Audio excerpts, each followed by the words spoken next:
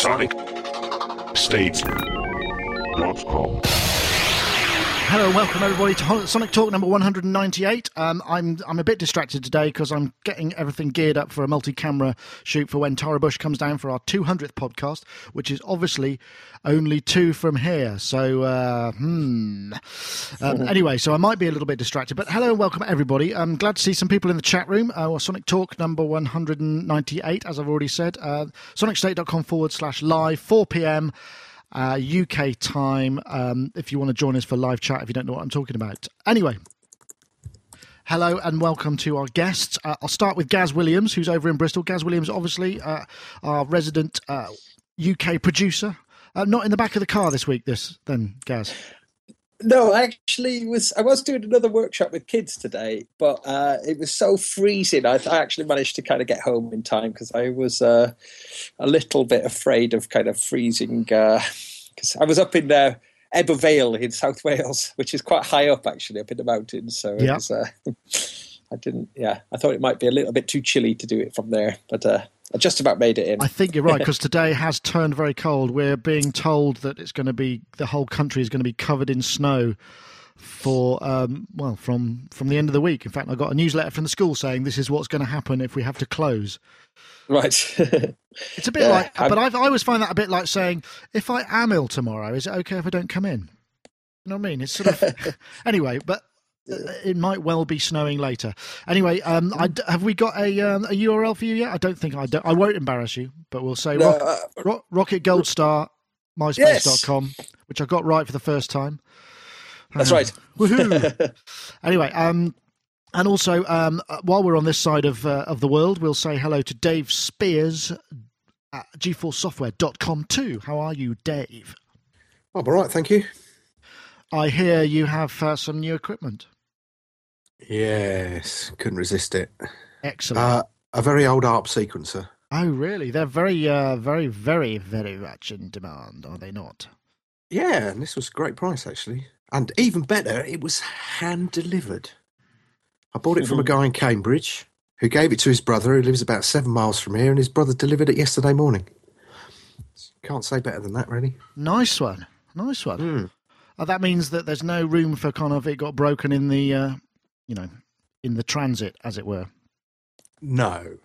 Well, no, of course. But I've been playing with it all day, and it's very nice. Excellent.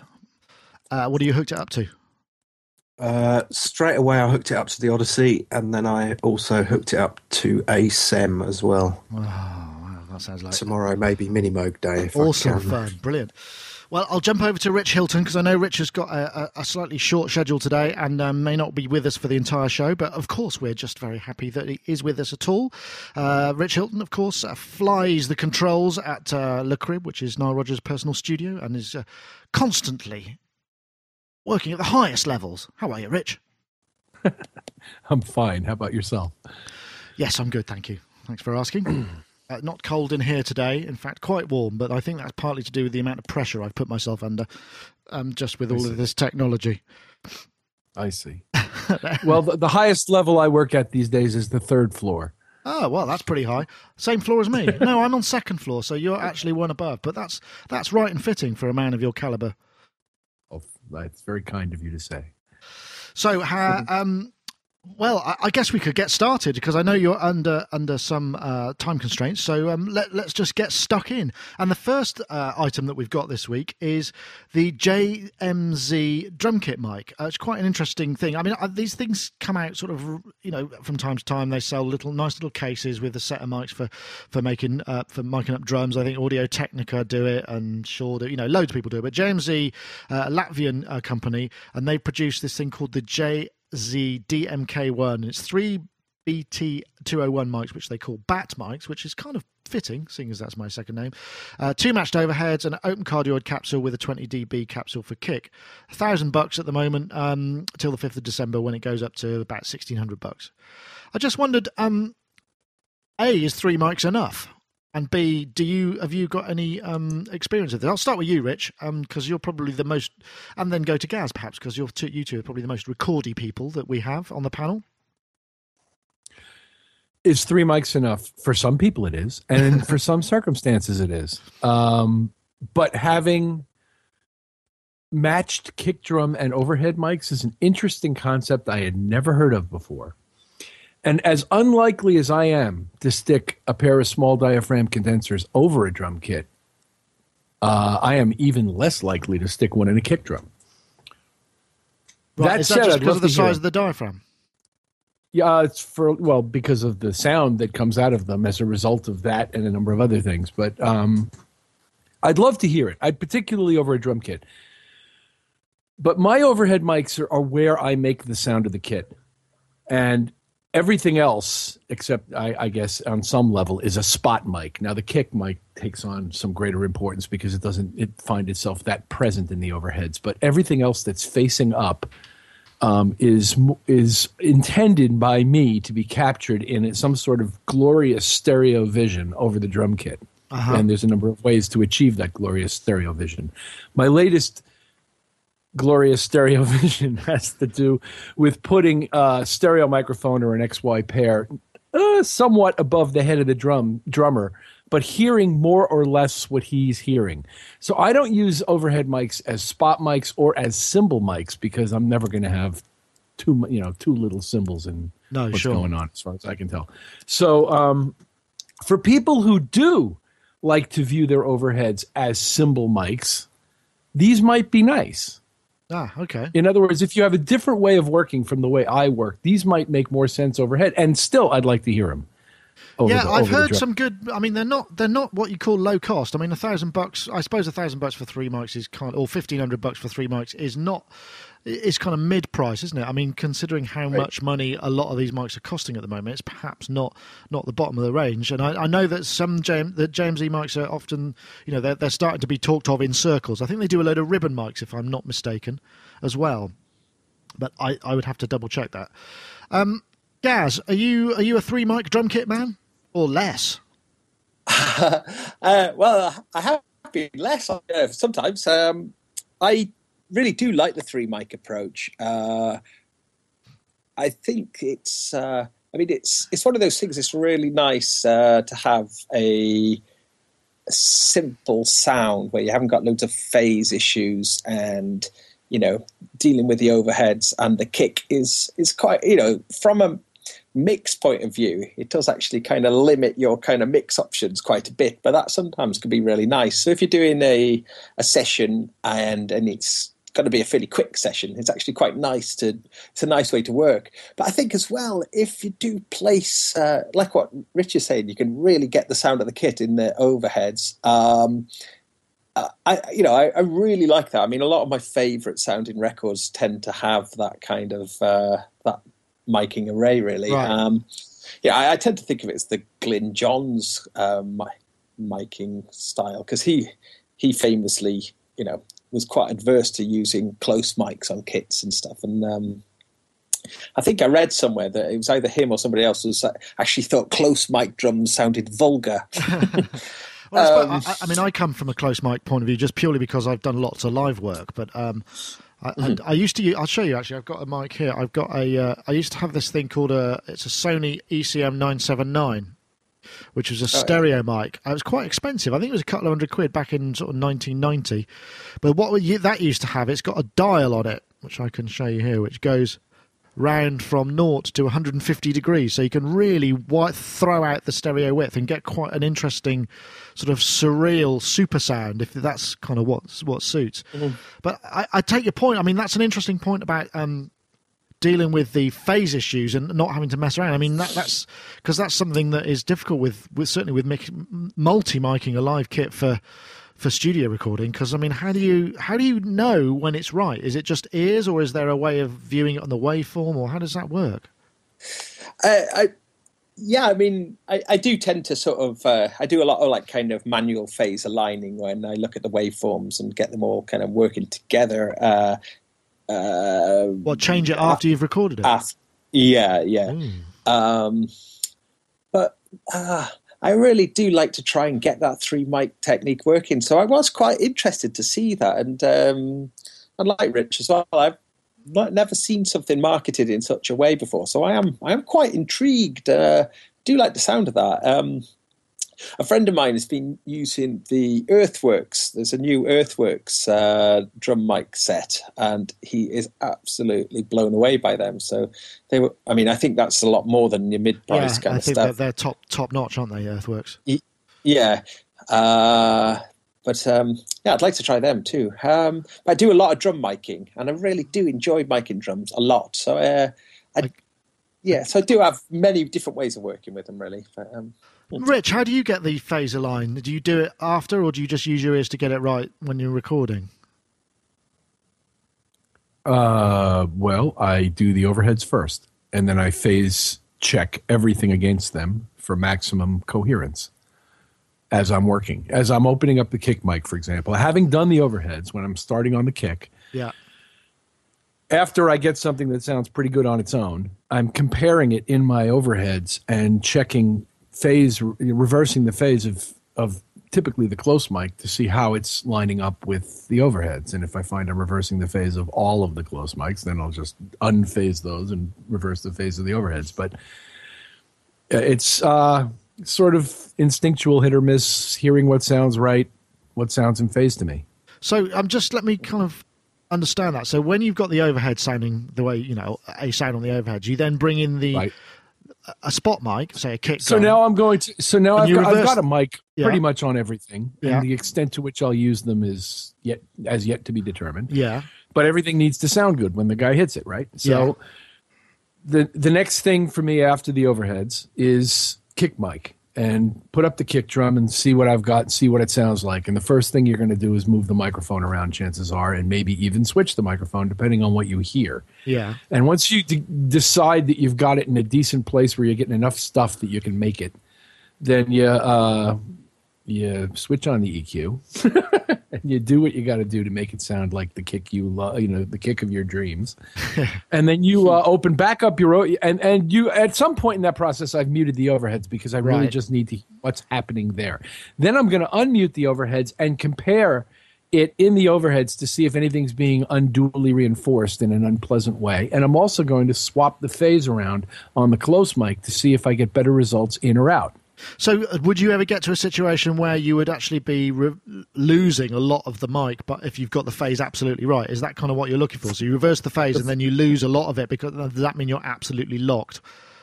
Is that kind of... The funny thing is I'm sitting here at my desk like pushing buttons as though the phase button is in front of me. It's actually acting out what I'm describing to you. The answer to your question is, how do you know when it's in phase? Yeah. One of them will show you a whole bunch of wonderful, gorgeous bottom end, and the other one won't. Right. I mean, that's the easiest way to tell. But how do you know if something is out of phase? I know it immediately. Oh yeah, no, I can. I mean, I can hear that. It's not just because of the bottom end. Oh, right. Okay. But the most obvious and easily identifiable way to know if something is out of phase is the bottom. The low frequencies won't reinforce properly, and it'll sound wimpy or thin or hollow or something like that. Do you? Is there any value to those things which actually continually vary a phase, so you can bring it through? Have you seen that? Some channels have that possibility. The guy who taught me how to engineer, for the most part, wished for this 30 years ago, and has unfortunately not lived to see the day when it actually exists. I've never seen one on a console, and I've never had it available. I've got one on. Oh yeah, yeah. I've got one on my. I bought an Audient Myco or Miko preamp, and that's got a vary phase control on it. Okay. So when you put your overheads up, and if you put it through that, then you can kind of sweep through and just sort of find the spot. But it's very on the spot. It's very subtle, and to be honest, I've generally found I've been preferring to do it, like I said earlier, after the fact, and also I have been generally lining up my overheads with my kick and snare, just sliding the overheads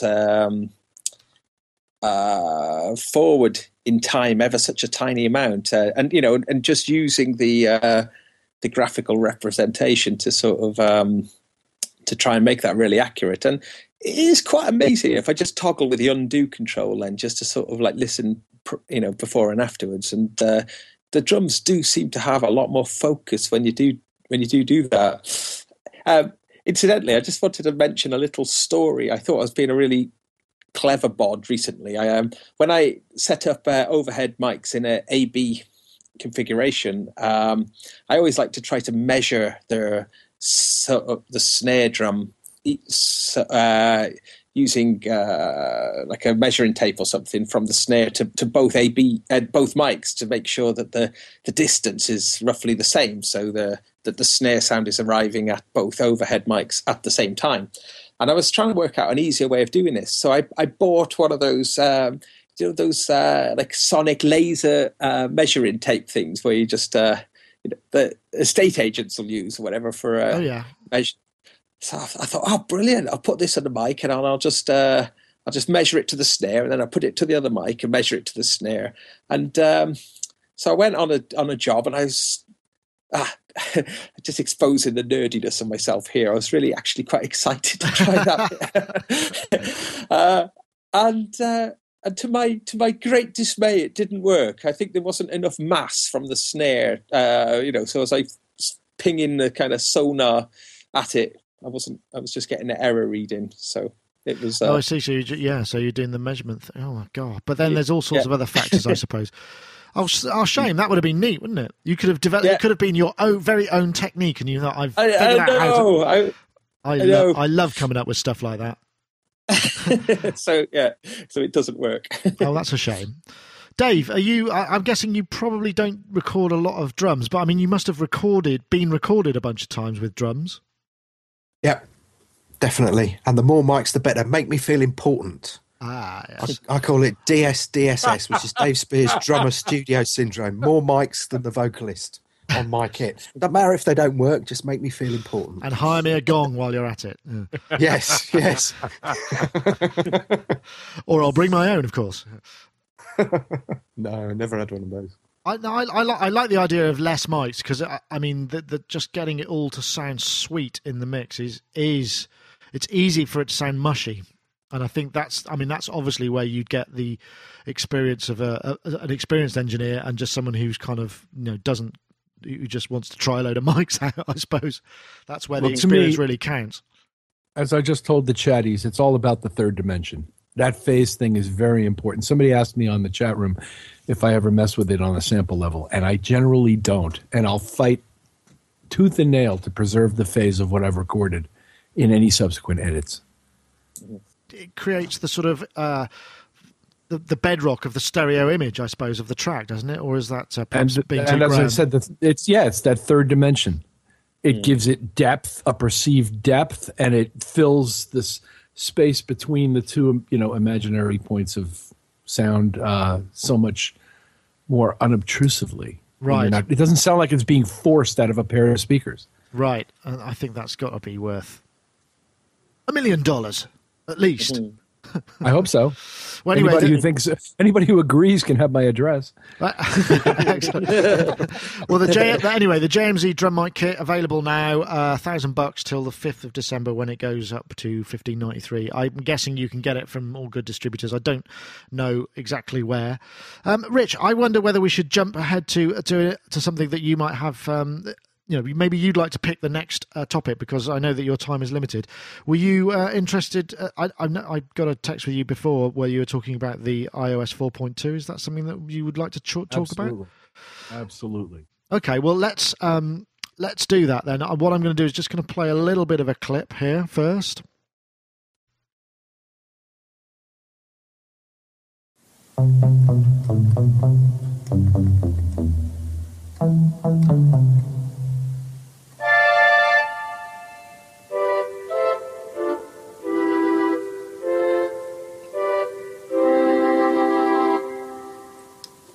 That was, in fact, the sound of the Ellotron being played via a connected MIDI device, which is an Axiom, M-Audio Axiom 49, and via direct MIDI, which is obviously with the release, I think it was just a couple of days ago, of iOS 4.2, which adds core MIDI support to, I guess, iPhone, iPod Touch, and the iPad.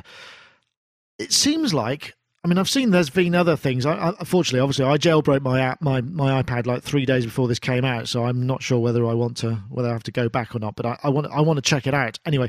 But this is a big deal, right? I mean, if we can get low latency in there, but it does raise a lot of other interesting questions. And one of them being, you need the camera connection kit, which is kind of, let me see, let me flip to which is this little thing here. It's like a little gizmo that sits in the bottom of your iPad, and you have a USB connection on the back of it. But obviously you don't get that with an iPhone or an iPod Touch. Apparently it doesn't work with those. So that raises another interesting question. It does apparently give access over Wi-Fi as well. I mean, are these all good? Is this all good stuff? I know, Rich, you were talking about getting a bit excited about having a native, a class compliant controller, because that's all you need now with core MIDI support. It spurred a whole train of thought for me this morning about, first of all, getting something extremely portable that I could use with my little USB camera kit thing. And I guess you got to have a powered hub to power the keyboard, or a power source for the keyboard. Yeah. But, I broke out the iPad and connected it to my little studio here at home and started playing around with the synths I'd all downloaded. And it was like, yeah, this could really be cool. And then I ran across an ad for somebody practically giving away this little 2-octave Akai controller. And I said, well, yeah, that might be the thing for the portable. But I think for my desk here, I might have to get myself some kind of thing with drum pads and knobs on it. Well, it looked like that was sort of that was the soundtrack to the video, and they were using, because the Electron, I don't know if you've seen, I reviewed it a while back, and there's chord memories, and they were using the drum pads to trigger the different chords, and using the knobs, the rotary encoders, to flip through presets. It all sounds very rudimentary. I mean, it's sort of almost strange we're getting excited about it, but it does actually kind of change the game a little bit. You've got a multi-instrument capable sound source kind of in your briefcase, which is obviously an interesting concept. And the synths, I've heard, some of them sound pretty good. Yeah, that Korg thing, that IMS-20 sounds pretty good to me. And, it does. Well, we covered that a couple of weeks last week, didn't we? Oh, a couple of weeks ago. In fact, I spoke to Korg about this because I was wondering what the situation was. Because the one thing I mentioned, it would be great if it had MIDI support. And my anonymous source inside Korg said, "I'm sure we will want to take advantage. I would be really surprised if MIDI was ignored on future updates," which is. So I think, we could probably safely say that something will be coming along there. But the other thing that's kind of interesting about this is, obviously, if we've got core MIDI support, we can clear the screen of any triggering devices, so we can use much more of the screen for the interface, which is more exciting to me, because that's always a problem. When you've got this bloody keyboard taking up a third or half of the keyboard, of the screen, you're kind of... It defeats the point a little bit. Right. And once the MIDI is going in and out of everybody's iPad, people will start taking that into account and hiding the keyboards, or offering it as an option even where it's visible. Yeah, and I'm pretty sure everybody's going to, if it's all there in core support, I don't know how much of an update it is for a developer to actually do that. I mean, Dave, I imagine you'll probably have finger on pulses and would maybe know a bit more about this, like how easy would it be to take an app and add some MIDI support? Do you have any inkling about that process? Not me personally. I mean, obviously, we've been sort of talking about this. The main stumbling block appears, I mean, it has always been to me the lack of interfacing. And obviously, with this, it is a bit of a game changer, isn't it? Mm-hmm. And I like the idea of being able to take out a very portable device. But according to one of our guys, there are very different chips in the iPad. So I think there's an awful lot of work got to be done. I think you've either got to develop specifically for that, or for the audio unit side of things. Okay. So in terms of porting, then it's a different, it's a different set of circumstances. Yeah. Okay. From what I understand, anyway. I think. It was interesting. Eric Persing put a post up yesterday saying that he'd been playing around with Mini Synth Pro, and it was just like, it's definitely the start of something. Yeah. No, I'm looking forward to. I'll have to. I don't know how you unjailbreak an iPad. I guess I'd have to reset it or something, don't I? And then I just download the OS and do that and resync it? Anybody? Or have I broken it and that's it forever now? Was that a very costly, expensive mistake I made? That 10 seconds it took me to jailbreak it has actually cost me the price of the iPad? I do hope not. I certainly do hope not. But yes, there seems to be, you do need a USB-powered hub in between. Some interfaces will work, but not if they need much current. And obviously, if they do need any current, you're going to be pulling a lot of stuff out of the battery. I mean, that's the one thing that's kind of a bit of an issue as well. It means now if I plug a MIDI thing into it, I can't actually use the VGA out at the same time unless there's some sort of splitter. It does make me think about who's going to be first to market a controller with a built-in slot for an iPad. I know there is that one. Is it an Akai? The Akai one, yeah, absolutely. Yeah. But I mean, a controller keyboard with an iPad sort of, that actually slots in and interfaces and maybe powers the iPad as well as that.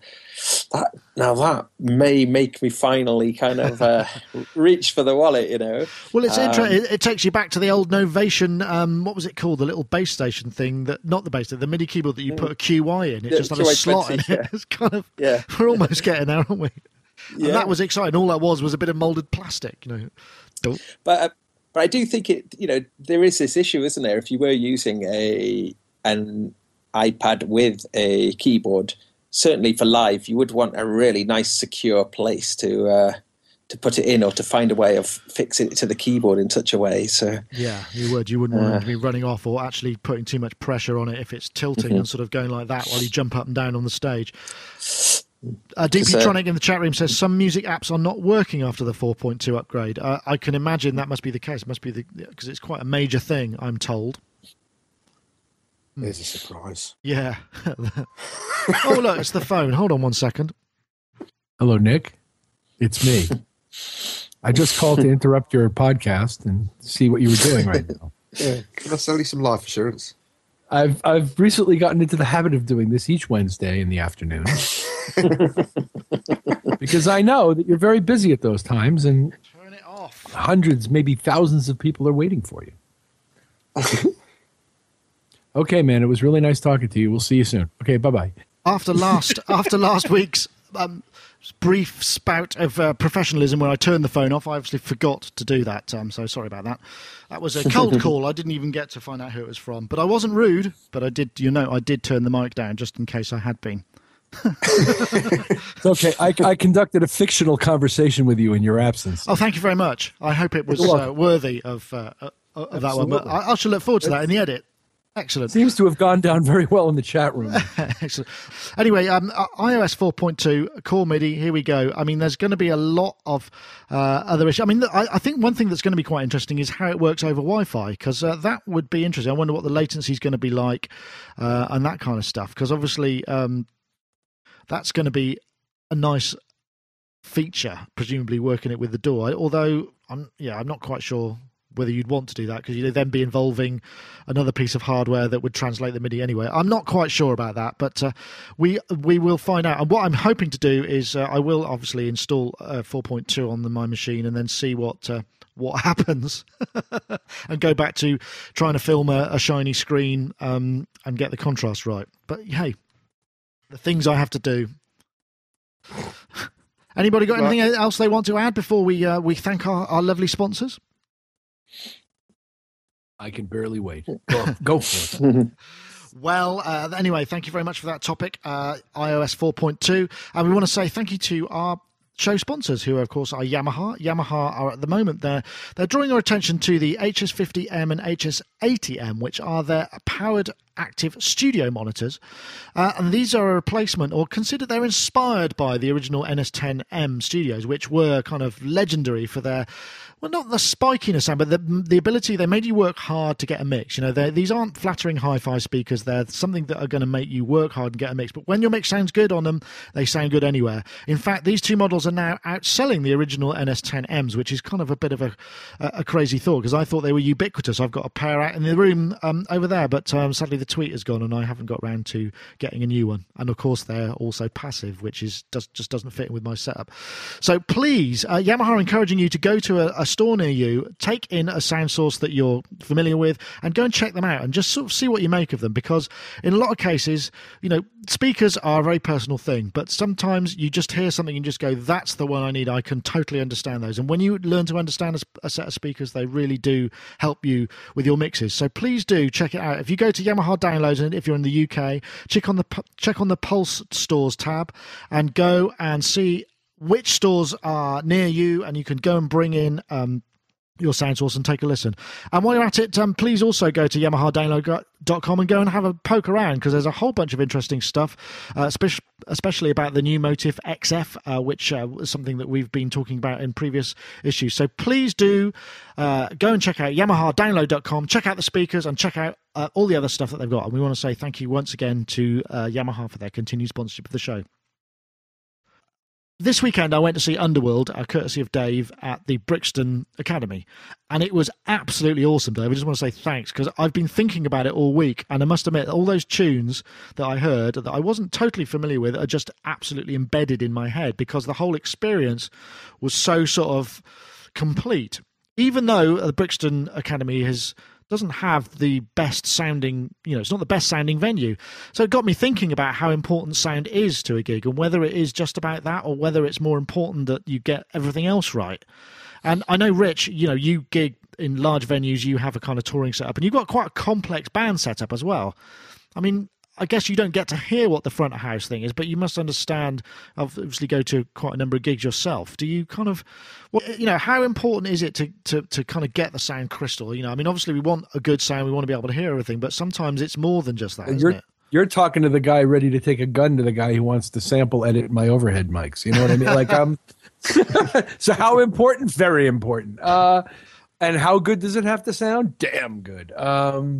I do get to hear front of house, at least during sound checks, quite often, because I walk out and hear other people playing. I don't stay on stage throughout the sound check. But obviously during the show, it's a wise stage performer who knows that he has no idea what's going out there.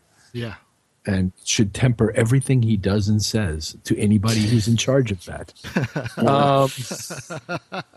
Because truly, when you're up there, you have no idea, and oh, so often does the sound engineer have to face a guy who's standing up there, who's got platinums as long as your arm and Grammys and everything else, who's trying to tell him what it sounds like out front. And, so how important it is, it's vitally important. And how much do I respect guys who can do it? So much, I could name them for you. So they're heroes to me, those guys, and it's an art. Well, you can't stress it to me. Right. That's interesting. I mean, Dave, what about, you were there as well. I mean, and one of the topics of conversation was just how bad the venue sounds generally. It wasn't particularly aimed at the band on that night. I mean, to me, it wasn't, the clearest of sounds, but it was really powerful and vibey. And I took away so much from that gig that wasn't about the sound. And that's kind of why I was really interested in sort of discussing it. It's funny because I think Brixton Academy's got that kind of wash sound, hasn't it? It's got that very kind of mid-upper wash that just seems to kind of ricochet off all the walls. However, in this case, they circumnavigated that by simply turning the kick drum up to maximum and beyond. And that seemed to work quite well. Well, it sort of worked, actually. Yeah, our eardrums were kind of pulsating for the entire evening. And the balcony, in fact, we were at the VIP bar and bumped into Dave Robinson, wasn't it? We did, in fact. It was a very, very strange coincidence, that. So, hello, Dave. Did his voice sound like this? It was brilliant. And the entire balcony was just sort of vibrating in time with the kick. Yeah, it was. It was bouncing up and down. It was like a kind of, I don't know, it must have been a sort of 70-foot piece of concrete reinforced, and it was just gently oscillating. Like when you stand in the middle of a suspension bridge footbridge and jump up and down and feel the waves. It's quite... Wow. Yeah, it's quite interesting. Wow. So that must have also... Scary. Yeah, it was quite scary, actually. I was thinking, is that normal? I don't know whether it was the kick drum, whether it was all the people jumping up and down at the same time. I'm not quite sure, but yeah. It was an interesting one, that, because obviously they went on at midnight and the doors had opened at 8 o'clock, so I think a fair few people have been on the old disco biscuits. Yeah, I think so. So by the time it came to midnight, it was potential chaos. Must have been right down the front. I'm sure it was. I couldn't couldn't bring myself to go there. I know, Gaz, are you kind of a regular attendee of those sort of large gigs? Oh, this is a whole can of worms now. I've got very strong opinions about this issue. I remember in the 90s, and when dance music was really, really, really kicking off big, it was always like the DJ would be on and they'd be pumping out, like really banging out loud, and then the band would come on, and the band would sound really wimpy compared to the DJ, and all the audience would want the DJ to go back on.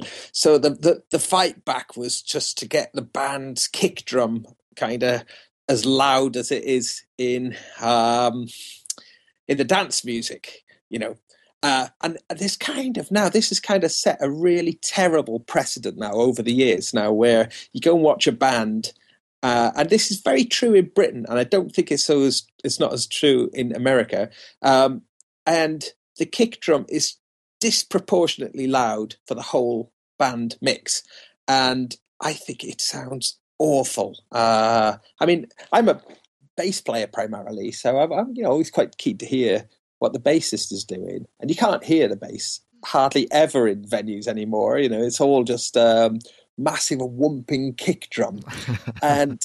But there's another reason why they do this as well, and this kind of harks back at my rant at the end of last week's show, is that a lot of bands, they just can't play very well. So if you put a band who can't play very well on stage, you just ramp the kick drum up, it kind of masks that, and you just kind of just pummel the audience into thinking that it's kind of that this is exciting and an energetic band. But I think it's really abysmal. But I do notice, if I see an American band playing in Britain and they've got their own sound guy, they tend to sort of have a very different mix, a much more sort of a balanced mix. So it definitely is something that the Brits seem to be kind of doing wrong. That's very interesting, actually.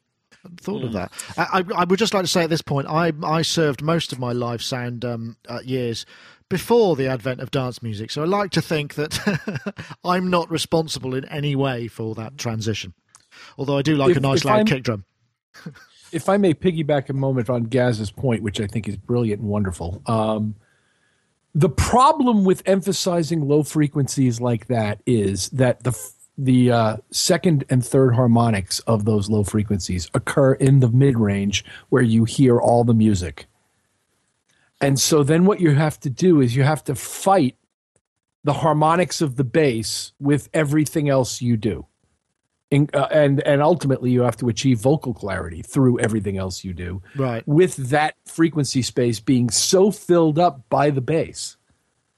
And that becomes the problem, is that you start fighting the mid-range because you've boosted the bass so much.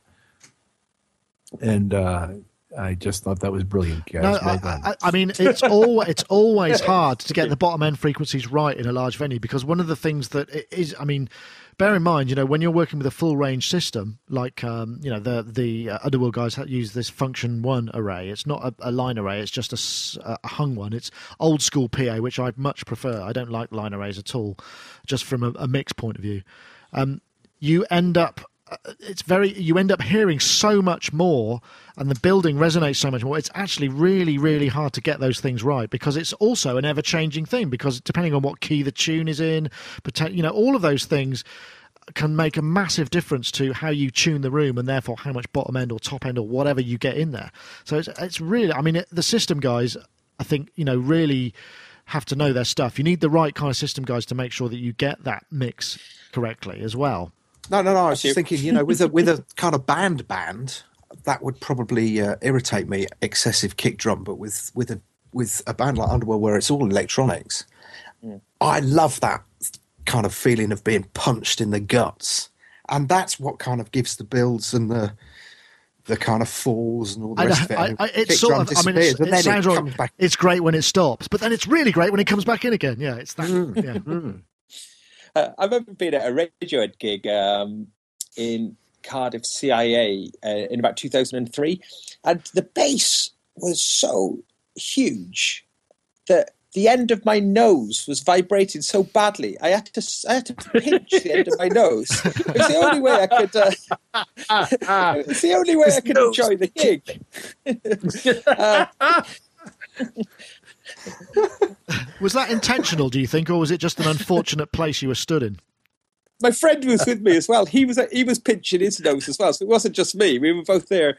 But I mean, speaking of pinching your nose at gigs, though, I find I am pinching my nose at gigs a lot more ever since the smoking ban has come in. You know, that's true. There's been a roaring trade in the new flavours for dry ice machines. Yes. Well, there was that interesting point, wasn't there? I mean, this is obviously the smoking thing, you know, masked an awful lot of sweaty bodies. So now when you go to a lot of places, all you can smell is sour beer, dirty carpets and BO, you know, as opposed to an ashtray. It's a kind of toss-up, isn't it? You know, it's one of those things you just got to kind of like weigh up. But none of those things are likely to cause respiratory diseases, I suppose. If I may say one last serious point about arena sound. Yeah, is that I believe that over the last decade and a half, it has improved enormously with the prevalence of line arrays, which specifically are designed so that with what they call the coherent wavefront, you no longer have to blow away the front of house to get good high frequency distribution to the back of the room. And because of that, the sound of arenas has changed enormously over the last bunch of years. And typically, I find to be at least pretty good, typically, in large arenas. I'm sure you're absolutely right. I think the thing is, whenever I've been confronted by one to mix, I've never really understood it because I've always been used to more point source stuff. And I understand how to make that sound, or at least I think I do, to make that sound right. I mean, whether or not the first three rows would agree with me, I don't know, but I'm not there.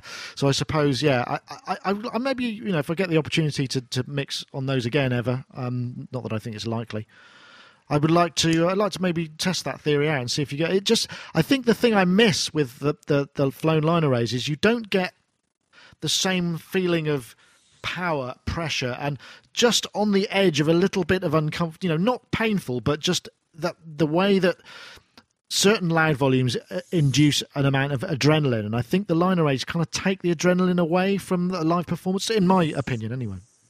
I'm not sure that that's a good thing, but that's how it feels. Well, I was at Glastonbury last year, Glastonbury Festival, and watching, I can't remember who it was now, on the main stage, on the pyramid stage, and we were about maybe 2 or 3 people from the very front, and I turned to my friend and I whispered to him. I literally whispered, "I'm sure you shouldn't be able to hear me as clearly as this." And he whispered back saying, "I know, you know, it's bizarre." And this is right in the thick of it. And literally we were whispering to each other. And it is a little bit odd. I mean, you do Does it feel quieter? Yeah, definitely. It definitely does. It definitely feels, maybe that's the health and safety and the licensing kind of restrictions of how loud it can actually be. Perhaps with something like Glastonbury, that they want to kind of contain the sound a little bit more. But it's definitely never used to be like that. And it does definitely take away a lot of the kind of, as I say, like atmosphere and energy. Yeah. But you can sort of understand it because obviously, you know, more efficiency means less weight to carry around, which obviously means less touring costs. But I remember going to Glastonbury for the first time. I'd just finished exams and we were in the back of my dad's friend's car and we were approaching the Glastonbury site and a reggae band called Black Uhuru were playing. Oh, yeah. And back in those days, they used to have a proper, you know, top mids bass rig, which was about 50k, you know, really powerful and obviously massively inefficient because you could hear it 5 miles away. But that was really exciting for me, and I suppose I miss that. But it makes no sense. I agree, Rich, in terms of efficiency and in terms of getting the sound to the right places and making it a consistent sound. But I suppose I'm just nostalgic for it. I had my fingers in my ears all through my childhood. I'm serious. I know you think I'm joking or exaggerating, but talk to anybody I grew up with and went to concerts with. It's true. It always hurt me. I never liked it. and I still don't like it. But I can see that you do, and that's fine. I'm careful with my ears. I used to do a lot of live sound, and I'd make sure that if it was too loud, I did something about it. I don't like to hurt people. There's some times when there's just a moment when it should be just a little loud, but not all the way through a gig. There might be just a moment where it reaches maximum intensity and you use it like that, but it's not something that you want all the time. And obviously, my ears are probably not as, they're obviously not as sensitive as they were when I was doing more live sound. I don't know whether I'd be any good at it anymore because I've probably dropped a bit of sound, whatever, that kind of thing. I do have a soft spot for it. And you'd come back here raving about line arrays. Anyway. But regarding the thing about being down front, which was the situation Gaz was just describing, there are a lot of reasons why that could be screwed up, even with a really, really good line array. So in other words, I tend to hang more by the soundboard because I figure that's where it's going to sound good. That's just sort of my habit. And the whole thing about front fill these days, as compared to, quote unquote, the old days, is that stage volumes are typically lower nowadays than they used to be because the monitoring systems are better and people rely more on the monitors, which is really what they've been told they should have done all along. And so what happens is you don't get as much coming off the front of the stage. And so that what you hear in the third row has a lot to do with how they fill the space with speakers at that spot. And you could very easily be missed down there and be basically hearing, a reflective monitoring environment coming off the stage. Yeah. Well, that's weird, isn't it? We've all been to those production rehearsals where everybody's in ears, apart from the drummer, and you just can't hear anything. And if they're using electronic kit, well, you can hear a plectrums on strings, an actual live vocal, and sticks on bits of plastic. It's really, really weird. Yeah, everybody's rocking out. It's a very unusual experience. I'm not sure I could play like that. It must take a lot of getting used to. But that's interesting, the way that they do that. They use those bass kickers now, don't they? Where they basically put a solenoid underneath the drummer so that every time he hits the kick drum, he gets kicked up the arse. So it sort of feels like air's moving, which is just it's like bang, bang, bang. It's a brilliant psychoacoustic way. Because I've done that before. I remember the first time I experienced that sort of thing was, I think I went to it was Music Messer, and they had these little Yamaha DJX devices, which I've got somewhere. A great little fun toy. And you were listening on headphones, but under the table there was a massive subwoofer. So you were getting the headphones, no other stuff apart from the kind of 80 hertz that was just down there. And it really made it sound amazing. And it was such a brilliant kind of trick. And it's the same trick with in-ear monitoring, that you can use that kind of stuff, I guess.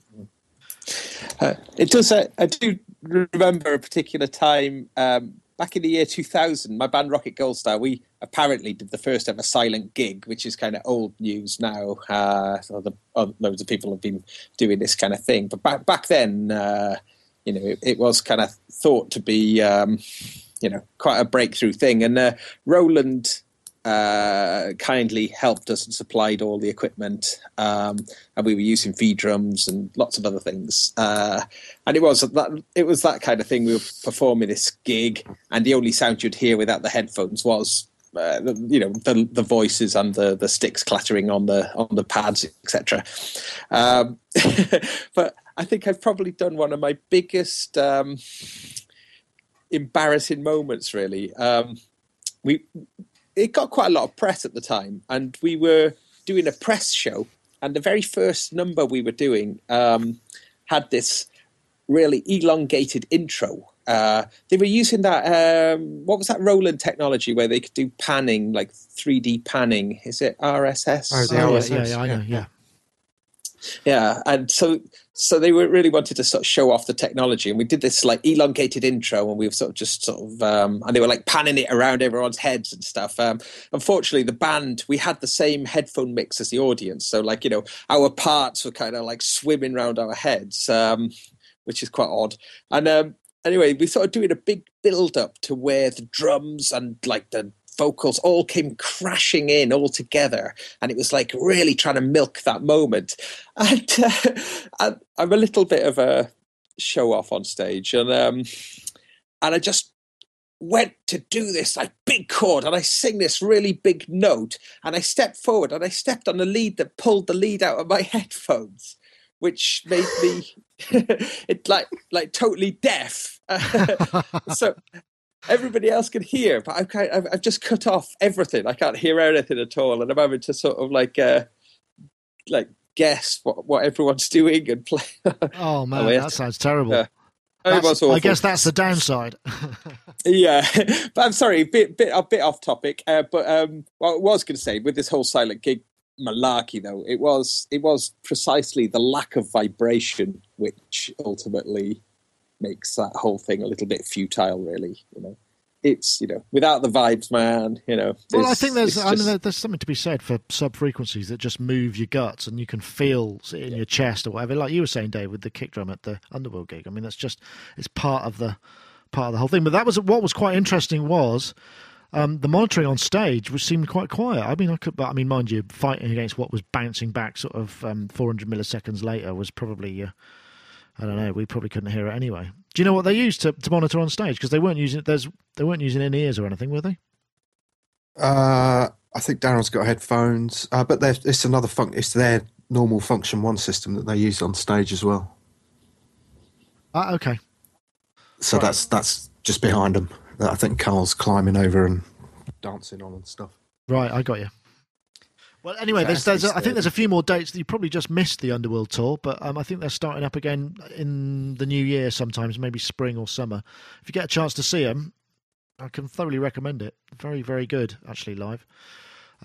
Even though you might not think it, because it's like one guy and a couple of guys on stage operating the mixing desk and the computers. Carl really does actually hold the audience's attention. He's a brilliant showman. Brilliant. Well, I'm wondering whether or not we would. Rich, you've got to go. Have you? You've got a couple of minutes, or how are you doing for time? Actually, no. It'd be good if I probably should sign off now. Okay. Well, Rich, thank you very much for joining us. Really do appreciate you giving us this time, and have a great rest of the day. Rich Hilton, of course, myspace.com/Hiltonius.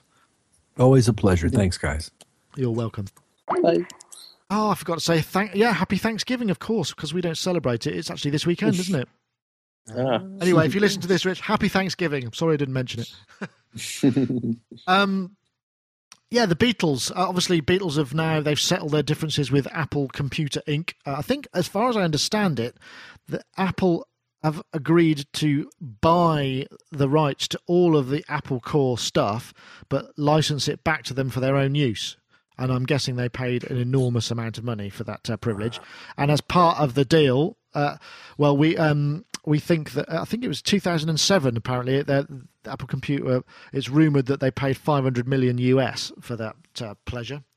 But now, obviously, they're on iTunes, and this is kind of the first time that the Beatles have kind of got onto iTunes, and they've been everywhere. I've got some stats for you. 59 Beatles singles charted in the first 24 hours. 2 million individual songs and 450,000 albums were downloaded worldwide during the first week. This is, I'm guessing, November the 16th, so we're well into the second week. It's kind of mental, really. I mean, one thing is that good? I guess it's probably good for EMI. But there are other questions that are raised as well. Gaz, I know you were keen to talk about this. Have you got any points you'd like to contribute? Well, actually, I thought those figures sounded slightly low, really, from what I was maybe expecting. But perhaps by downloading terms, that's quite high, I guess. This has been an issue that has dragged on for a while with the Apple nonsense. But yeah, I have got to say, the whole remastered thing left a bit of a bad taste in my mouth last year when it came out. Because I went out and I bought the box set, the stereo box set, and then I read online loads of reviews saying that the mono box set was where it was at. Oh yes, I remember. I've heard about that. Yeah. But then I kind of thought afterwards, I've just spent 180 quid on music I already own. And I didn't get the mono versions as well. So that's marketing for you. Yeah, and I just kind of thought, hang on just one moment. This music has made its kind of company and various people so much money. Or, perhaps we deserve a little bit more, and we deserve. Why do we have to pay such sort of premium for it? I do understand it is the most valuable back catalogue in history, and it is quite definitely the best back catalogue in history. But at the same time, now it's come out. It's funny how it's come out now, a year later or so after the probably the sales of the CDs have sort of like died off a little bit. A bit cynical, methinks. Well, I think there is as we all know, EMI have been in the doo-doo for some time trying to find a buyer and, not being able to do that. So maybe there's an element of that in it because they must own the original recordings rather than the publishing. True. But I guess the question, I don't know, Dave, are you a Beatles fan? Does this make any difference to your life in any way? I don't really know this band. Who are they again? Are they a popular beat combo by any possibility? Yes, there was some funny Twitters, weren't there, saying that I'm not feeling this new band on iTunes. Yeah. Bit dated. No, it just made me laugh out. This has obviously been going on for years and years and years, and then all of a sudden it was like, yes, but what about the mono box set? And there was loads and loads of posts I saw about that, and it was like, wow. So even though they've kind of done this, it's still not quite enough. Very funny. So I'd like to see if they would release. I saw quite an interesting video of George Massenburg talking in some sort of AES related thing. I think in Australia it was, and he was kind of ranting against iTunes for not providing high quality versions of downloads. Now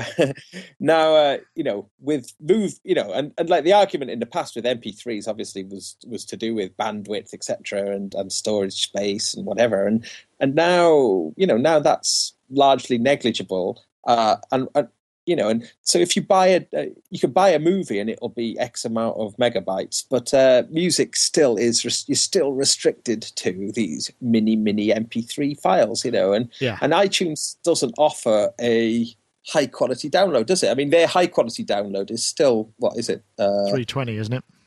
Yeah. But there still is a compressed audio, isn't it? Although, I mean, it probably sounds pretty good, but if you're still paid premium price, why aren't you offered? The Beatles songs, incidentally, are $1.29 as opposed to 79 cents, which I think everybody else. What? Yeah, so they really are coining it in. I mean, outside of the quality issue, though, I mean, surely the other thing that I thought was interesting was, does this mean that if you're not in the party, then you're missing out on all this stuff? I mean, because there are a number of other artists who don't do this. I mean, Gabriel doesn't put his stuff on iTunes, not all of it. There's quite a lot of stuff you can't find. AC/DC don't, do they? Yeah, there's various other, are they making a mistake? I mean, is there any reason why you wouldn't? I mean, obviously, there's other news this week that Spotify have just lost $28 million and they haven't even launched in the US yet. This is kind of, I don't know what that means. Does that support the idea that you should stick your stuff on iTunes or wherever it may be and just kind of embrace it, or should you hang on to it and do your own thing? It's interesting because referring to AC/DC, I mean, AC/DC don't make any of their music available on the internet at all. But I think, was it Black Ice broke certain sales records, and and I think has Back in Black now become the most successful rock album of all time in terms of sales? Really? Certainly got the best guitar intro of all time. Yeah.